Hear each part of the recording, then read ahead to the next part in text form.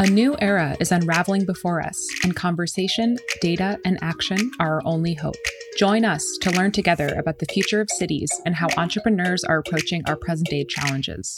The goal of this podcast is to unite real estate lovers, technology adopters, environment enthusiasts, and creative thinkers that are working toward achieving greater and fair collaboration for all. Come sit with us and discover how investing in these key initiatives improves our built environment, the public discourse, and climate change. We examine diverse issues through interviews and conversations where going off on a tangent is encouraged, hoping to help you become a more nuanced thinker and find comfort in data. Hi, this is Edward Cohen. Today on Tangent, we have the opportunity to learn from award-winning science journalist and author Emily Anthis and talk about her latest book, The Great Indoors, an in-depth research on the surprising science on how buildings shape our behavior, health, and happiness. Emily's work has appeared in the New York Times, the New Yorker, The Atlantic, Scientific American, The Washington Post, the Boston Globe, and elsewhere. Emily has a master's degree in science writing from MIT and a bachelor's degree in the history of science and medicine from Yale, where she also studied creative writing. Hi, Emily. Where does this podcast find you? Hi, thanks for having me. This podcast finds me in my apartment in Brooklyn, which is where I have been spending basically all my time since March. So I've become very familiar with these surroundings. I see. Sounds like the ideal environment to study the great indoors. Yeah, it has certainly been an unexpected opportunity to think more deeply about my home and my own indoor spaces. Definitely. I mean, as you pointed out in your book, we are an indoor species. After all, we spend 90% of our time, North Americans and Europeans at least spend 90% of our time indoors, which is fascinating because it feels like it's a space that is under-researched or under-investigated compared to the outdoor world. Yeah, I think that's right. I mean, it is beginning to change, which is part of what spurred the idea for the book. I'm a science journalist and I was seeing more and more studies come out on our indoor spaces. But I think there's a way in which sort of these settings and surroundings and spaces have become so familiar to us that we sort of take them for granted. I think I've assumed for a while that they can't possibly be very interesting. We see them every day. It doesn't look like anything interesting is happening. And so we sort of haven't given them their due or thought about them at a deeper level. And now that scientists are doing that, they're finding that these spaces are actually extremely rich and complex. And there are a lot of things going on in them that we can't see and don't typically appreciate. Definitely. I mean, well said. Just as an example, Manhattan is only 23 square miles in size, but we have 3 times that much indoor floor space. I think that's absolutely insane statistic. And I mean, we also have estimates from the United Nations that over the next 40 years, the overall indoor square footage will double worldwide. That means we're going to be developing roughly the square floor area of California every single year until 2060. That's a lot of new indoor space. Yeah, it's kind of mind-boggling, and that's something we can't say about the outdoor world. That is not getting bigger, but our indoor world absolutely is, and at a rapid clip. Definitely. I mean, then right in the middle of the pandemic, you published a book about how buildings impact our behaviors and how their design can improve our health and happiness. Just as the human species is crying out for a playbook on how to navigate our buildings safely and rethinking if we even want to keep using the spaces the same way or at all. I mean, your timing was flawless. Why do you think that this area of research feels, again, like it's been overlooked or under-investigated up until now? Yeah, I mean, I think it's partly familiarity. I think it hasn't seemed maybe especially sexy. Like if you're an ecologist, for instance, like it might seem more interesting and exciting to go to the Amazon or to Antarctica than to like go into commercial office buildings all over Manhattan. So I imagine that has something to do with it too. And then there's just the aspect of taking things for granted that we see or encounter every day that, doesn't mean we know everything about these spaces. In fact, it turns out there's a lot we haven't known. But, I think it's easy to think there's nothing new to see here when you're in a space for hours a day. Right. I think there must be something to it. And I guess it's a less catchy headline if there's research being done in Antarctica than research being done in my corner's WeWork. Exactly. But that's changing, I think. That is changing. Thankfully, and just on time. So with the rise of remote work and the digital nomad class, this brings a historic opportunity to rethink human collaboration for the better, not only at work, but also in schools, in our cities, neighborhoods, and everywhere else. How do you foresee a hybrid or a distributed workforce impacting workers' overall health? And what lessons can the real estate industry take from scientific research? Yeah, I think there's potentially a difference between a fully distributed workforce and some sort of more hybrid model. And, there are trade-offs and there are costs and benefits. I think a lot of workers find things to like about being able to work remotely. They can live where they want or where it makes sense for their families. They eliminate a commute, which is, really a detested part of the workday for most people. And, I think there are some circumstances and some tasks for which people are more productive when they're not in an office. You're not being distracted all the time or maybe dragged into all sorts of meaningless meetings. So there's a lot to recommend a distributed model. I think the problem is we also know that when it comes to complex tasks and collaboration and teamwork, there's really no substitute or no good substitute for face-to-face communication. Research shows that teams are more cohesive and their performance and productivity is higher when they have more face-to-face interactions as opposed to digital interactions. So the question I think going forward is, can we have the best of both worlds and what does that look like? I'm not sure we have a real answer to that yet, but I think maybe we might see some employers who have been reluctant to allow any remote work going towards maybe a bit of a hybrid model where they allow employees to work at home a few days a week, but then they're bringing everyone together in the office maybe a few days a week as well. There's not a lot of good research yet on the effects of that short-term and long-term, but I suspect we might be seeing some people doing it now. Definitely. My conservative prediction for a few months has been that if your job can be done remotely, there is no way you're going back to commuting 5 days a week to the office. And looking at some numbers 2 years ago, about 3% of the workforce in the US was working remotely. And a number of studies since then predicted that remote work will grow by another 5 to 10%.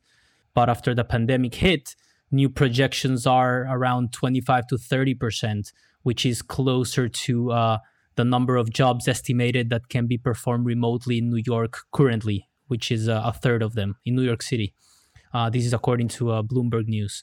So, it's only time will tell, like you said, but we definitely need better tools to collaborate remotely, and specific tasks, certain tasks, creative, deeper work will certainly be harder to replicate if you're not physically in the same space.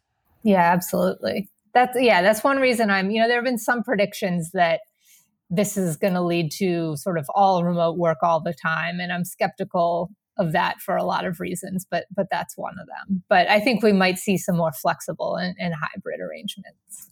Definitely. Talking more specifically about office spaces, in your book, you make the distinction between analyzing office space usage and actually tracking and measuring human interaction and collaboration within the workspace, whether it is to improve employee satisfaction, productivity, or protect ourselves from COVID inside the office.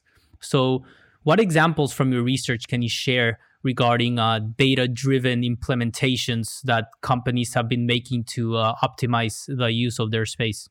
Yeah, well, so I assume listeners are fairly familiar with WeWork at this point. And, there's sort of been a spectacular fall of that company. But before all that happened, they were doing some really innovative stuff with data. It was a modern tech-driven company, and it had locations all over the world. And members often interacted with the company via apps or smartphones or other devices. And so they would book meeting rooms that way and rate meeting rooms that way. And over the course of its rapid expansion, WeWork was able to gather just a huge amount of data on things like what meeting rooms are most in demand, and do they have something in common that we can replicate, and how are people rating different features of meeting rooms, and what are the most common use cases. So, one insight that they derived fairly early on was that they had all these sort of formal conference rooms, with a projector and a whiteboard and maybe a conference table with 12 seats around it. But the vast majority of meetings that people were booking had just 2 or 3 people, and they weren't using any of that equipment.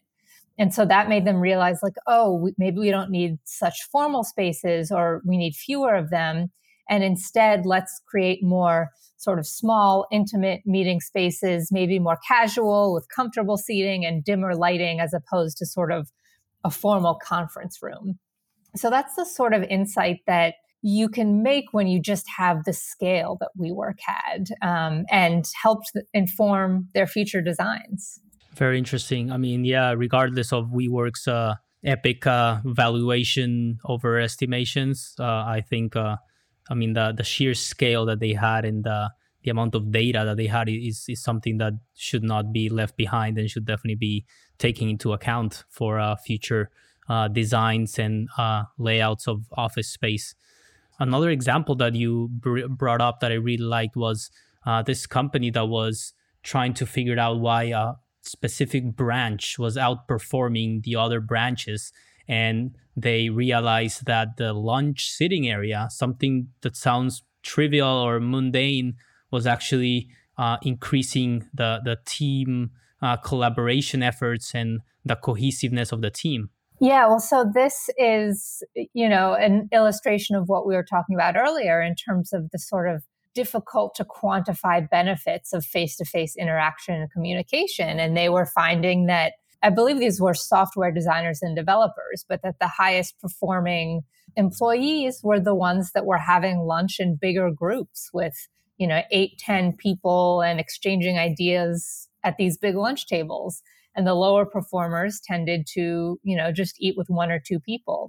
And the company ended up actually using this insight to change the setup of the cafeteria and replace some of the small tables with bigger ones to try to foster more of these interactions with I believe, good results. Right. I mean, that's just fascinating because it probably would be the last thing traditional manager or CEO would consider, right, to improve productivity. But yeah, it's definitely easier to create a home that meets your needs. But in an office, we have competing needs of multiple people that use the space. So yeah, it's something that reminds me of when I listened to WordPress founder Matt Mullenweg, who has been running his company remotely for about 15 years. And there are many aspects of working from physical office that, in fact, affect our productivity and overall happiness, right? It can be something like the temperature in the office, which women on average prefer warmer environment than men, to, having to just cohabitate with someone that you didn't necessarily choose to, which would be the equivalent of the professional equivalent of living with a roommate or a house partner that your boss chose for you, which is quite a comparison.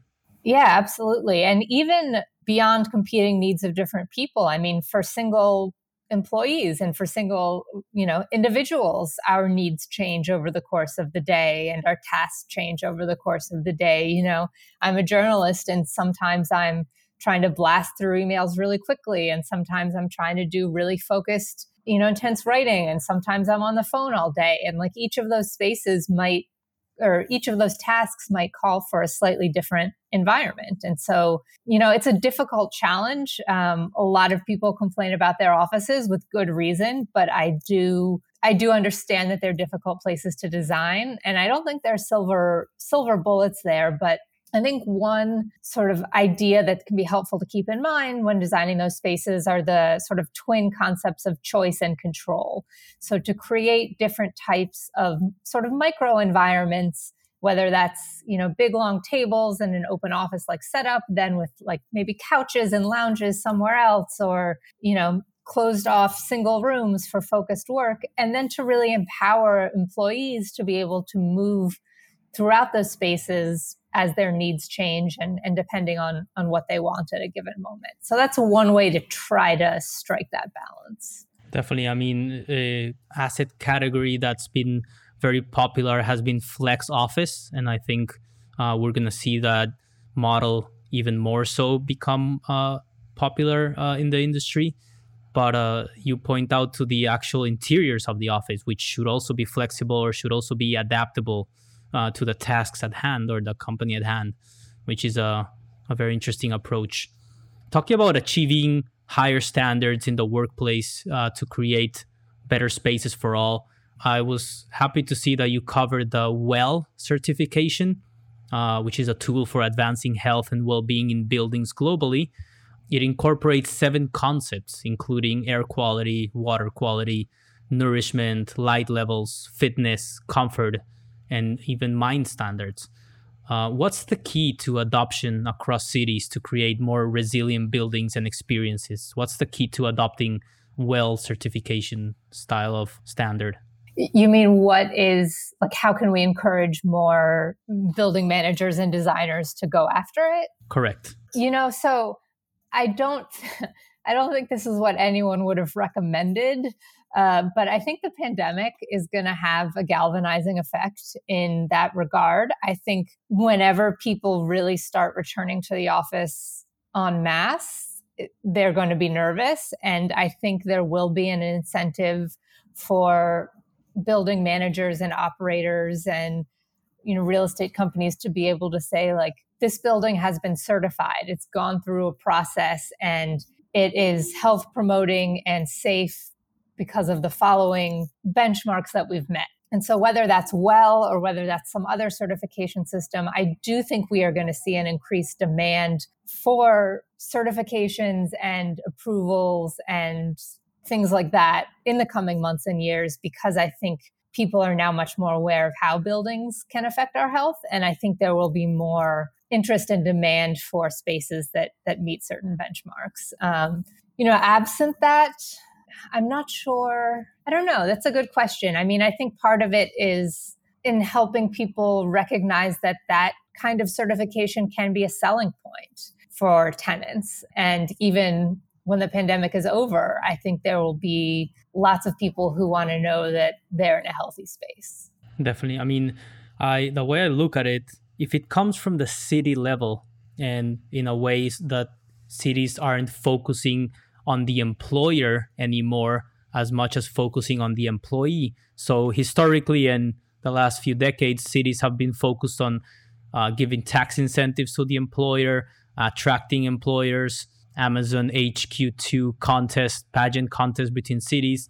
So I think now the cities that will come out of the pandemic more successfully will be the ones that focus on attracting the remote worker, the employee. And I think a WELL certification requirement for commercial buildings within a city could really drive end user demand and worker retention in the city, which means more revenues for the city as well. Yeah, I mean, and I wouldn't be surprised if we see stuff like that become touted as a perk, the same way that, free lunch has been touted as a perk. So, Yeah, definitely went from a nice to have to a must have. Talking now about cities and our health. Without minimizing the threat of COVID that presents to our health, there are some key historical lessons in your book, which we're going to cover later. But there were also other factors in the way our cities were designed that were making us lazier and sicker before COVID, and will keep affecting us after COVID as well. So let's talk about the holistic approach of active design and how it addresses diseases and enables an environment that supports health. Yeah, absolutely. I mean, a lot of American cities, in contrast to cities in Europe and elsewhere, but A lot of American cities and suburbs and neighborhoods have been designed around the car. Like the car has really been given precedence in terms of wider streets and how can we help get drivers to their destination as fast as possible. And the side effect of that has been to make cities and neighborhoods less pleasant to walk in, less safe to walk in, less appealing places to bike and be active. And fortunately, I think there is now starting to be a bit of a necessary correction to that with the rise of what's known as active design. So the idea is, how can we create environments that sort of nudge people into being more active just as part of their daily lives, whether that is walking to public transit instead of driving to work, or biking to work, or walking to the grocery store, taking the stairs instead of the elevator. And the research suggests that, you don't have to overhaul cities entirely, that there are small tweaks you can make that really make people more likely to engage in these behaviors. Definitely. I mean, and you bring up the way we've built most of our cities, which is around single family zoning and around the car. And it's the saying of the way we design things, the same way these things will design us back.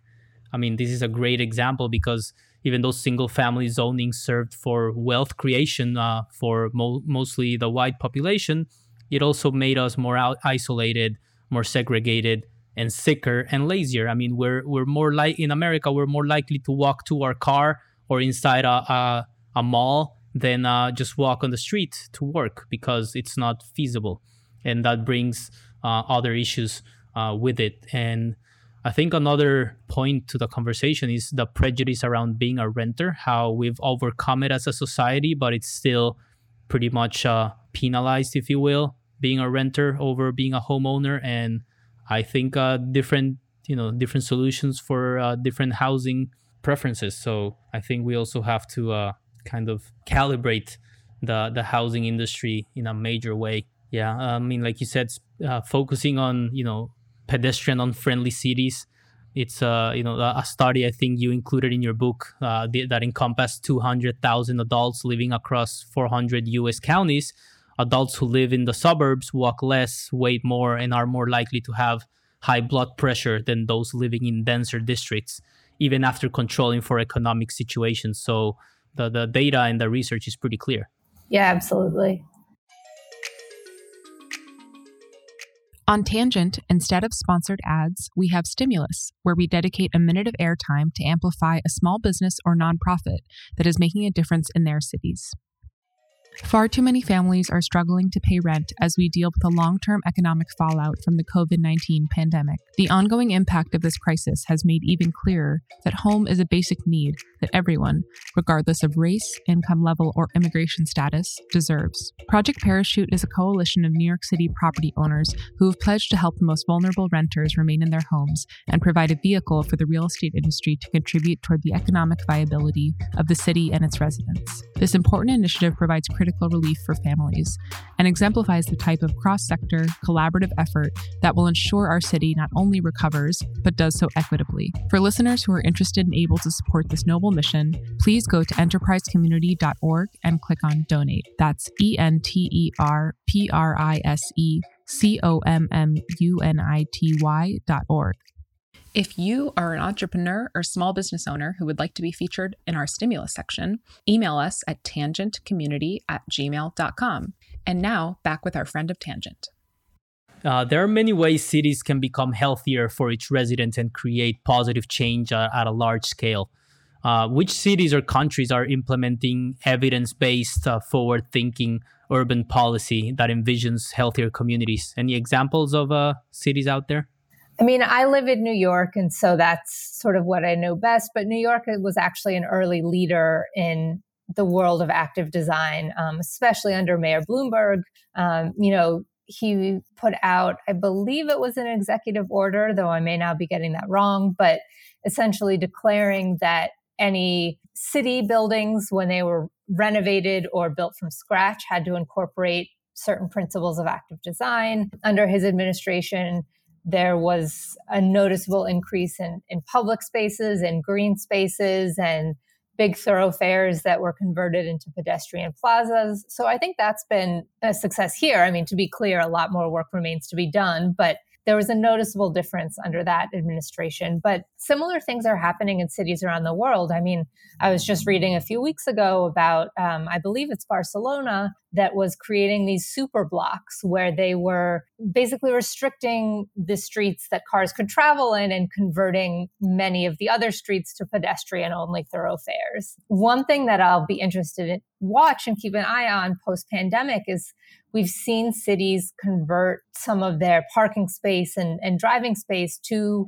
outdoor restaurant areas and other kinds of social spaces over the summer. And I think it's been a huge success most places. And so I will be curious to see whether cities can find a way to keep some of those changes going and keep the momentum going after the pandemic. Yeah, I'm with you with the outdoor dining, and I mean the winter is another challenge as well, depending where you are in the world for outdoor dining. But yeah, it just gives a completely different flair to any block out there. Doesn't matter if it was the nicest block before or the worst.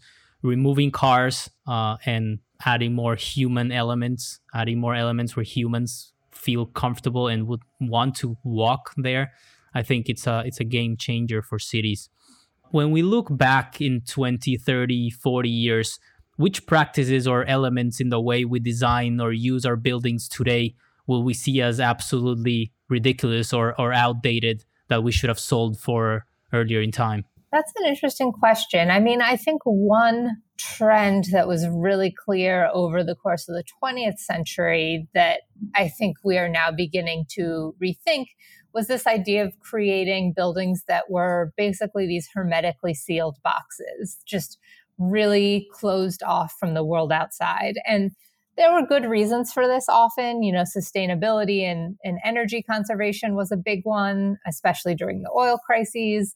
And, you know, as technology became more able to, you know, mechanically ventilate our indoor spaces, and there were all sorts of other trends that were sort of pushing us towards creating these tightly sealed buildings. And I think it's now clear that we may have gone too far in that direction, and that one of the best ways to create a healthy indoor building is to figure out ways to bring in elements of the outdoor environment, whether that is nature, daylight, fresh air. All of those things are really important. And so I think trying to figure out a way to sort of keep the benefits, like we don't want to abandon sustainability, of course, but like how can we start to create spaces that have a bit more permeability, either, you know, literal, actual permeability or even figurative. So more connections between the indoor and the outdoor world. I think the better off we will be. I love the concept of biophilic design, which sounds basically what you just described in better words than myself. Biophilic design is a concept that focuses on increasing occupant connectivity to the natural environment through the use of direct nature, indirect nature. So I think, I hope we'll see more of this going forward. Talk about New York City specifically, which we have. You have been based in Brooklyn over 15 years. So you must have studied both New York City as a resident and as a researcher of the built environment. Any specific reforms that the state or local governments should focus to provide an environment that supports health in New York City particularly? I mean, Mayor Bloomberg did ban trans fats back in the early 2000s.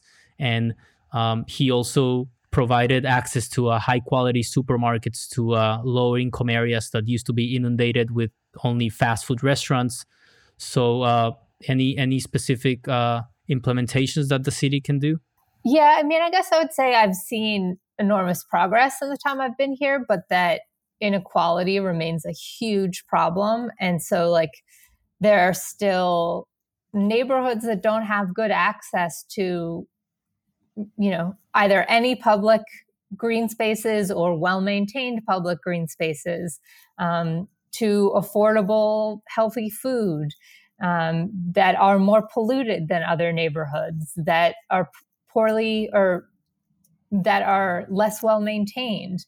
The buildings aren't well maintained. The public housing system here in New York still has enormous problems. So I guess I would say that I have seen the city make a lot of progress, but I think too much of that progress has been concentrated in the wealthier neighborhoods. And so I think really it needs to be a priority to bring some of those improvements to other aspects of the city that have sort of been neglected.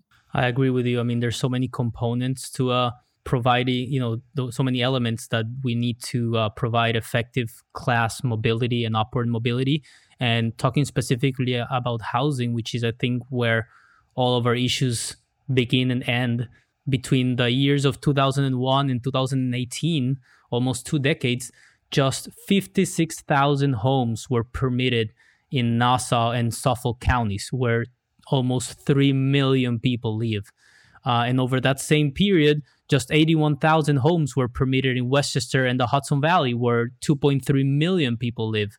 So in most years in the past 3 decades, the New York region has built less housing per capita than even San Francisco Bay Area, which is a region where housing is notoriously out of sync with job growth. Yeah, I mean, I think thinking through all those zoning issues, and I mean, they're complicated, but it's really important. I mean, affordability remains a huge problem here. Definitely. Now let's talk about global warming and how we can survive and thrive in a world that is suffering from global warming. You bring up 2 very interesting concepts, which are resilient buildings and amphibian architecture. What can you tell us about these solutions and how could these approaches help us combat rising sea levels, for example? Yeah, well, so resilience and resilient building is really an umbrella term that refers to creating structures that can withstand all sorts of shocks and disasters, whether they're natural or man-made, and, shortages of water, heat waves, hurricanes, wildfires, electricity outages, all of those things. And resilience looks a bit different depending on where you live. A lot of those hazards are sort of site specific, but flooding is a big issue in a lot of places and likely to become a bigger problem in the decades to come. And there are all sorts of building strategies that we've developed to deal with flooding. One of them is permanent static elevation. So if you go to a beach town and you see a house up on stilts, that's what that is. But a sort of more niche approach that's been gaining a little bit of popularity is, as you mentioned, called amphibious architecture. And the idea here is to create a building that essentially responds to rising water. So there are different ways to actually execute this, but essentially what you're doing is turning a house or a building into basically a pontoon raft. So you're making the foundation buoyant somehow, whether that's by building a hollow foundation or an attached buoyancy blocks, which are like big styrofoam blocks to the underneath of a building. And the idea is that if and when there's a flood, as the waters rise, the building itself also rises and it floats on the surface of the water. It remains attached to posts or poles or something that are sunk into the ground. So it's not, floating away down the street. But then when the waters recede, it essentially slowly lowers itself back down onto its original footprint. So the idea is that maybe this is an approach we should consider in certain regions that are likely to see increasing floods. Definitely. I mean, such an interesting concept. And I think it can also be a great job creator and revenue generator down the line, particularly talking about cities that are suffering from this and will suffer even more. Miami, for example, or South Florida. I mean, homes located at higher elevations are already seeing values rise. And I've been actually temporarily located in Miami area since the pandemic after I left New York City. But I mean, the potential loss of life is enormous, and the infrastructure losses for coastal homes is estimated to be in the trillions of dollars. So if that doesn't convince the skeptics, I don't know what will. Because, I don't know if cities like Miami can simply follow examples like the Netherlands, which essentially learn how to coexist with water and create a robust system of canals. I mean, what the Dutch have done through the centuries and recent decades is remarkable, right? They have actually created cities on top of water, effectively expanding their territory without damaging their quality of life or the environment. Yeah, and that's really one of the keys here is that we need to think about some new approaches that aren't just the same old approach of trying to fight the water back of, levees and storm walls and stuff like that. There's still a role for those sorts of things, but amphibious architecture really came out of thinking about how do we learn to live with the water, because that's really what our future holds, or at least in a lot of places. That's a great way of formulating the actual problem, the actual question that needs to be answered. In terms of collaboration and cooperation between scientists, researchers, and the real estate industry, how could we improve it? I mean, what are the low-hanging fruit issues that we could find common ground to tackle first and generate the most positive impact in our communities? Well, something that I sort of naively hoped existed when I first started this project, which was like really rigorous post-occupancy data, turned out to be pretty rare. And so personally, that's something I would love to see, and I think is relatively low-hanging fruit. I mean, I understand that developers have limited time and money, and once a building is done, the temptation is really strong to move along to the next building. But I think that, a lot of developers and designers are creating innovative buildings and making huge claims about them. Like, this office design is going to increase collaboration, or this hospital design is going to reduce infections. But then we never see anyone go back to see whether that is in fact true. And so, I recognize that is still a tall order. Basically, everything is a tall order. But in terms of relatively low-hanging fruit, I would love to see, if you come up with an interesting idea or a concept that you think is going to measurably improve any sort of outcome in some way, to see developers and designers partner with researchers to come in and really try to quantify, well, is that happening? And I recognize that that's an investment up front, but I'd also like to think that if you can demonstrate that your design or concept really is having an effect in a rigorous way, then that could pay off for you down the line. And it enables you to make those sorts of claims much more strongly. So that's the first thing that comes to mind. Got to start somewhere. Yeah, exactly. Now, entering the last part of the conversation here, Emily, we want to get you in the discomfort zone. And we want to challenge you to share an experience that you had that helped you change your mind about a previously believed idea. Well, I don't know I don't know how deep this is, but when I went into this project, I started it because I believed that the indoor environment was important and because design was important. And that's definitely true.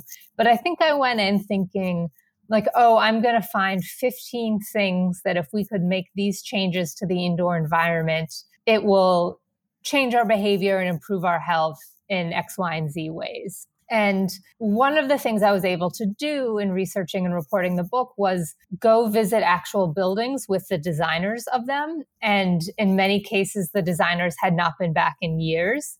And it was really interesting sometimes to see how well the buildings were holding up to or living up to the hopes they'd had when they designed it. And so, certain design features that they'd hoped would maybe encourage school kids to walk more, maybe weren't having that effect for some surprising reason. And so I think my views evolved over the course of the project to understand, and maybe this sounds naive, but I think when I started, I thought like, well, good design, evidence-based design could be a bit of a silver bullet. And I still think it's really important, but I understand more that it is just part of any solution. And it has to be accompanied by political change, by economic support, by societal shifts in values, and by these other things that design alone isn't the solution. So that's one way my thinking has changed in the last few years. Very interesting. And yeah, I can imagine your reaction of seeing the designer's reaction to their own projects and visiting them years later. I mean, fascinating. And I think the conversation has to start somewhere. And I think your book is a great way for anyone in the industry to start that conversation and figure out how to solve their specific issues in their cities or in their buildings. Oh, thank you. Emily, what advice would you give your 20-year-old self if you were starting a career as a science journalist today? That's a good question. Maybe to take more chances, to put myself out there more. I mean, that's something that I have learned to do, but it has been slow going. And I wish I had done it, younger, pitch more stories and don't be afraid of having them rejected. So I think maybe to be a bit bolder. Be bolder. I think it's a matter of experience, and it shows that you've really grown into that bolder person. Oh, thanks. I hope so. It's a continued struggle, but I'm working on it. Yeah, it's not about not being afraid or scared. It's about doing it regardless. Yeah, absolutely. Last but not least, Emily, where can our listeners find you and your work? So my website is a really good hub for all sorts of information about the book, but also my other writing. That is emilyanthis.com. I'm also pretty active on Twitter at emilyanthis. Anthis is spelled Anthes. It's a fairly unusual last name, so if you just Google it, all that stuff will probably come up. Emily Anthis, thank you once again for being here with us today. Very interesting insights into the state of our cities and how we can improve our spaces to positively impact our behaviors and our happiness going forward. Thank you. Of course, it was my pleasure. Thanks so much for having me. That's it for today. If you like what you heard, please share this podcast with a friend. Thanks for listening to Tangent. And remember, collaboration is our superpower as a species, so stay curious and always be learning.